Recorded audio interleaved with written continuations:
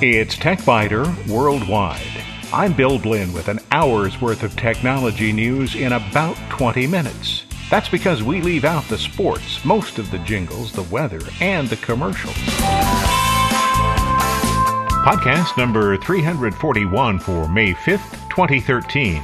This week, why you might want to download the Lightroom 5 beta version. Ben Long's discussion of lenses could be a challenge to your budget. In short circuits, Apple and Samsung continue to battle in court. Newspaper readership isn't exactly up, but it's declining more slowly because of online readership. And Apple, with $145 billion in cash, borrows money.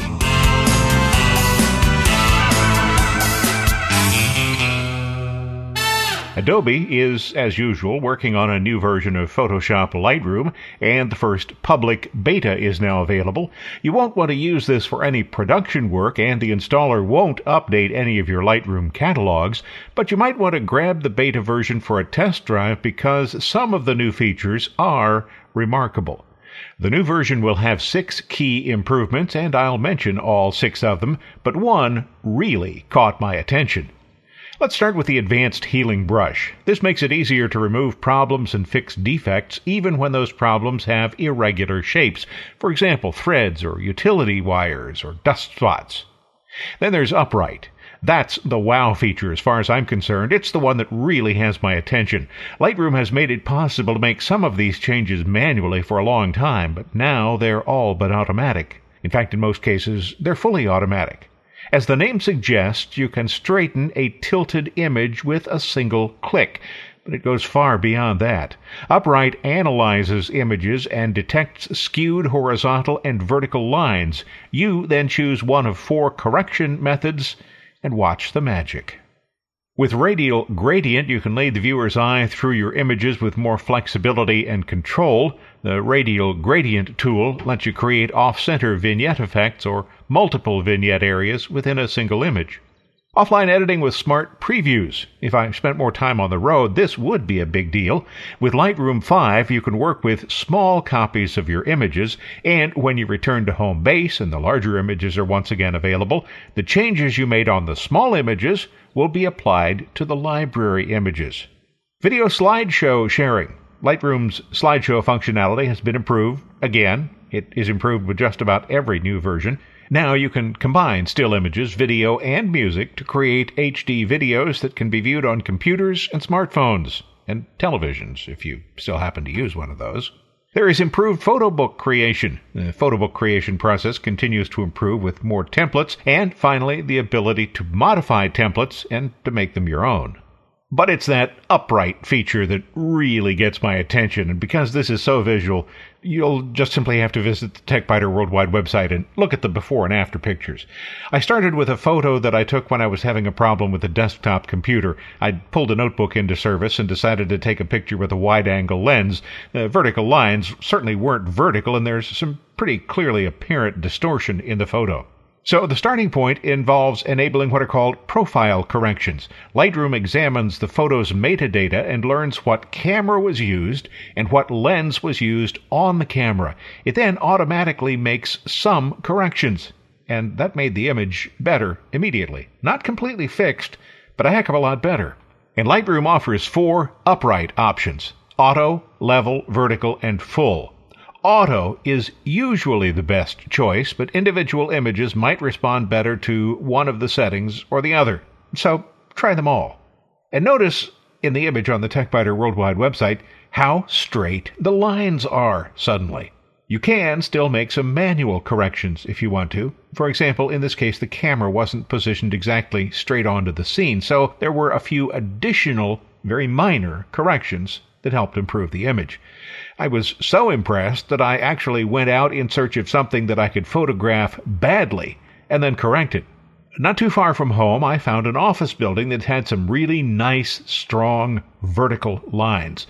But I tilted the camera up a little bit so I could get the entire building in the picture, and as a result, the building appeared to be leaning backwards, leaning away from me, and those vertical lines, well, they weren't vertical anymore. So I tried Upright. And Lightroom made all of the corrections, no manual modifications needed. This is going to be a very popular feature. When you install Lightroom 5 Beta, the software will remain active through June of 2013. Once the final version of Lightroom 5 is available, and based on the time that Lightroom 5's beta is going to expire, I'm thinking that's probably June, then you'll have to either uninstall it or follow the new installation instructions to update your current version. Adobe cautions that this release is a public beta, not a final product, and I quote, "Neither the quality nor the features are complete yet. We want to show you our direction and get your feedback so that we can incorporate it into future releases. This public beta release does not include all of the features that will be part of Lightroom 5, but instead gives you a preview of some of the new features." And what a preview. The download is available to anybody who wants to try it from Adobe Labs. You'll find the link to Adobe Labs on the TechBiter Worldwide website.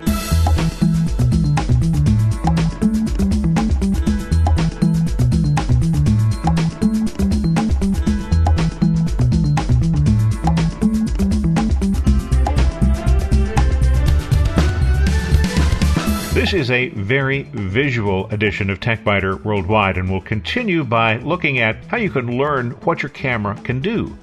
I mean, after all, a camera is just a fancy box with a device that allows light to strike a sensitive surface. That could be film or a sensor. On the front, there's a tube with a lot of glass elements in it, and that's the piece that allows the photographer to create an image that matches a vision. Ben Long's lynda.com session on lenses brings the entire subject into focus. Sorry about that. Any good photographer will tell you that it's the photographer who's responsible for making the picture, and that ultimately it's not about equipment. But a high-priced digital camera that allows more accurate shooting than a point-and-shoot camera does help the photographer. So does having the right lens. If you enjoy photography, you'll find all of Long's sessions at lynda.com worthwhile, and this latest one on lenses is particularly fascinating. Beware, though, after watching, you might have a great urge to go out and spend a lot of money. The good news, though, is that Long will give you plenty of pointers here, so you'll avoid buying the wrong lens, and he has some suggestions for how to obtain specialty lenses that you need only occasionally at a low cost. No larceny involved. Long is a photographer in San Francisco. He's also a writer and teacher. For the lynda.com series, he is a natural because he seems quite comfortable in front of a camera while describing what goes on behind a camera. And technically, this series is helpful because occasionally Long sets up his camera so that we can see on screen what he's seeing through the camera. The series, which runs for just under 4 hours, starts with a description of what a specialty lens is. One that's longer or shorter than a normal lens, or has other special characteristics such as built-in swings and tilts. He then moves on to discuss wide-angle, super wide-angle, and fisheye lenses. That's followed by telephoto and super telephoto lenses, and then by what can only be called oddball lenses, the Lens Baby and Holga attachments, things like that. There's also an excellent session on close-up photography and macro lenses. Throughout the course, Long attempts to reveal money-saving options, such as close-up attachments instead of expensive macro lenses, and how to duplicate in software the effects of a tilt-shift lens. Each section begins with a down-to-earth description of the lens type. For example, here's Ben Long on ultra-wide lenses. Ultra-wides are great for shooting people in situations where you want to see their environment or things that they're holding or interacting with. When shooting people, you need to be very careful about distortion. With any wide-angle lens, it's very easy to create very unflattering portraits. With an ultra-wide, you can really make people look weird. Ultra-wides can be very effective for shooting interiors. If you're going for accuracy, you'll need to be careful that you're not presenting an inaccurate sense of the space of the interior. But for small spaces, these lenses are a great way to capture a wide field of detail. I like ultra-wides for street shooting because when you're out on the street just walking around, you usually have an awareness of a fair amount of space around you. An ultra-wide lens lets you capture that expansive feel while simultaneously giving you kind of a more abstract, wider view than what you'd actually see. Like all of the lenses we'll be looking at in this course, ultra-wides are useful anytime you want a very different take on something that you're used to regularly shooting. I often find they work very well in situations that you wouldn't always think of as being a wide-angle situation. Have fun with skies. Ultra-wides are great for capturing huge skyfuls of clouds. Geometry is also a great source of super-wide subject matter. In addition to letting you capture longer lines and bigger geometric objects, ultra-wides let you show relationships between shapes and objects that you might not normally see. No matter what lens you're using, you should always experiment with changes in point of view, but with ultra-wides you can play a lot more. And moving on to telephoto lenses. The defining characteristic of these lenses is that they give you a tremendous amount of magnification power, making them ideal for shooting faraway objects. You'll use super telephoto for times when you can't get close to your subject. Nature shooters and sports shooters are the most obvious candidates for these big lenses. And then long on macro lenses. Depending on the focal length of your lens, that foot may or may not let you get a macro shot of your subject. Technically, a true macro image is one that shows your subject at exact size. We refer to this as shooting at 1:1. An inch in your image corresponds to an inch in the real world. With the right lens, it's possible to go even closer. The video shows each lens type in operation and how it can be used for creative effect. Long even touches on some important tricks, such as how to avoid the danger of having two filters locked together so solidly that you can't get them to come apart.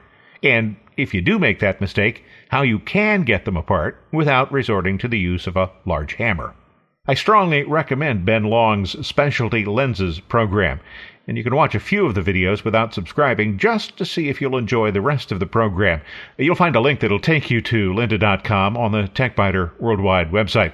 Lynda.com offers numerous programs on a variety of subjects. Ben Long's growing selection of videos about photography are particularly welcome. Ben Long is also on Facebook, and there's a link to his Facebook page from TechBiter Worldwide, too.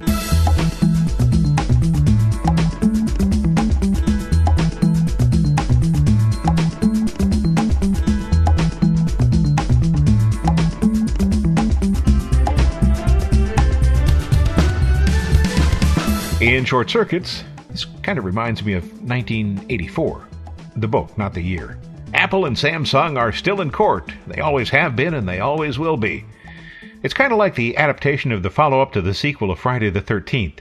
In November, Apple and Samsung will be back in court, and Apple's attorneys will ask a jury to reinstate a $450 million damages decision from Samsung. Earlier this year, U.S. District Judge Lucy Koh reduced the $1 billion in damages that a jury had given to Apple by about half. Now the judge has set November for a retrial in which Apple will argue that it deserves the entire $1 billion. Apple won its suit against Samsung last year when a jury concluded that Samsung had violated Apple's patents in creating its Galaxy line of smartphones. Also this week, Judge Koh rejected a request from Samsung to move the case to the U.S. Federal Circuit Court of Appeals even before the question of penalty has been resolved. In other words, you haven't heard the last of this case yet. And separate from whatever happens in November in Koh's court, or later in the Court of Appeals, another trial is scheduled for March 2014 for round 2 of Apple's patent suit against Samsung. Wow, this is really great news for at least 2 law firms.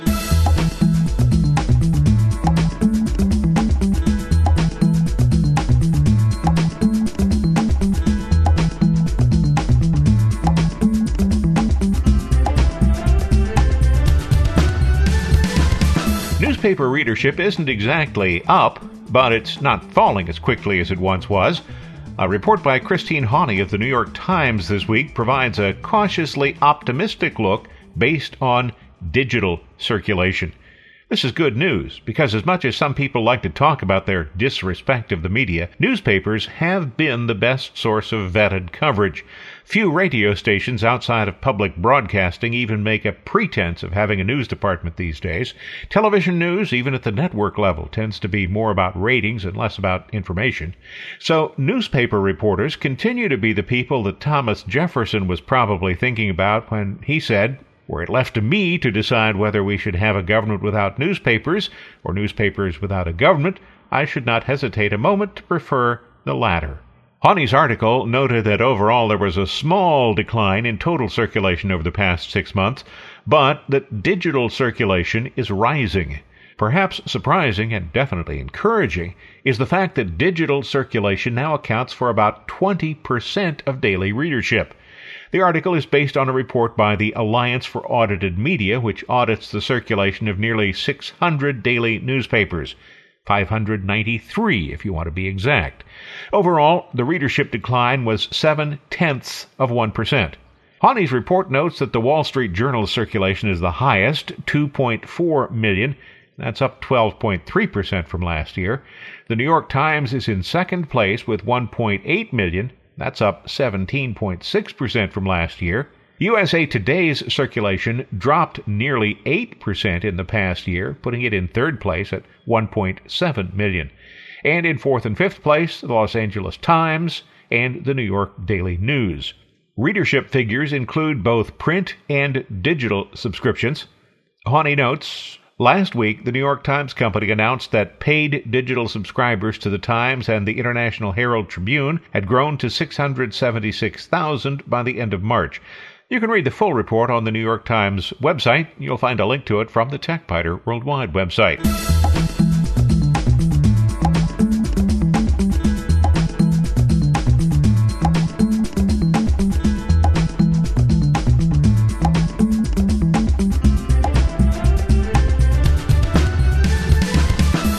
Perhaps someone can explain this to me. Let's say that I have $5 million in the bank. And let's say that I have plenty of cash flow to take care of my daily living expenses. Why would I ask for a loan? That's what Apple seems to be doing. The company has approximately $145 billion in liquid assets, and now it's seeking to sell $17 billion in bonds. $145 billion, by the way, is more than the gross national product of countries such as New Zealand, Ukraine, and Bahrain. More than the gross national product of the 100 smallest economies of the world combined. Or, as the New York Times put it, enough to buy every office building and retail space in New York.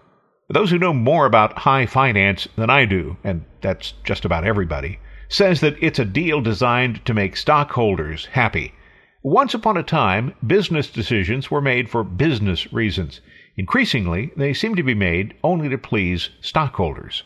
Until this week, Apple was the only large company in the technology sector that had no debt. Zero. None at all. Not a dime. But last week, Apple announced its first quarterly earnings drop in about 10 years. And that, of course, led the pundits at Wall Street to near panic. You'd think they'd just been told they'd have to install Windows 8 on their brand new shiny Macs. So it appears that Apple will reward investors with a huge payout, a payout so large that it will drop the company's cash reserves to a meager $45 billion, or about the size of Costa Rica's gross domestic product. So, of course, Apple needs that loan. Apple will make these payouts to investors by paying higher dividends and by repurchasing some existing shares.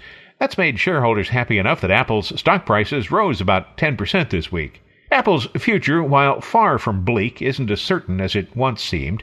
For the past decade, Apple's profits grew annually by 10% or more. Even a high-finance neophyte such as me knows that rates like those are not sustainable.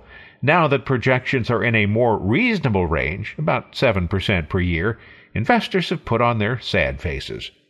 If Apple pays out $100 billion and has $145 billion in cash, why does it need a loan? Well, the answer, it seems, is actually pretty straightforward. Only $45 billion is really cash the company can put its hands on right away in the United States. So the company needs another $55 billion just to make the payout. Quick, Apple fans, buy something so you can please the investors.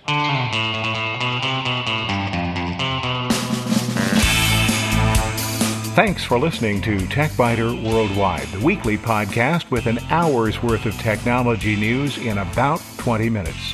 All music on TechBiter Worldwide is licensed under the Creative Commons, and information about performers is on the website, www.techbiter.com.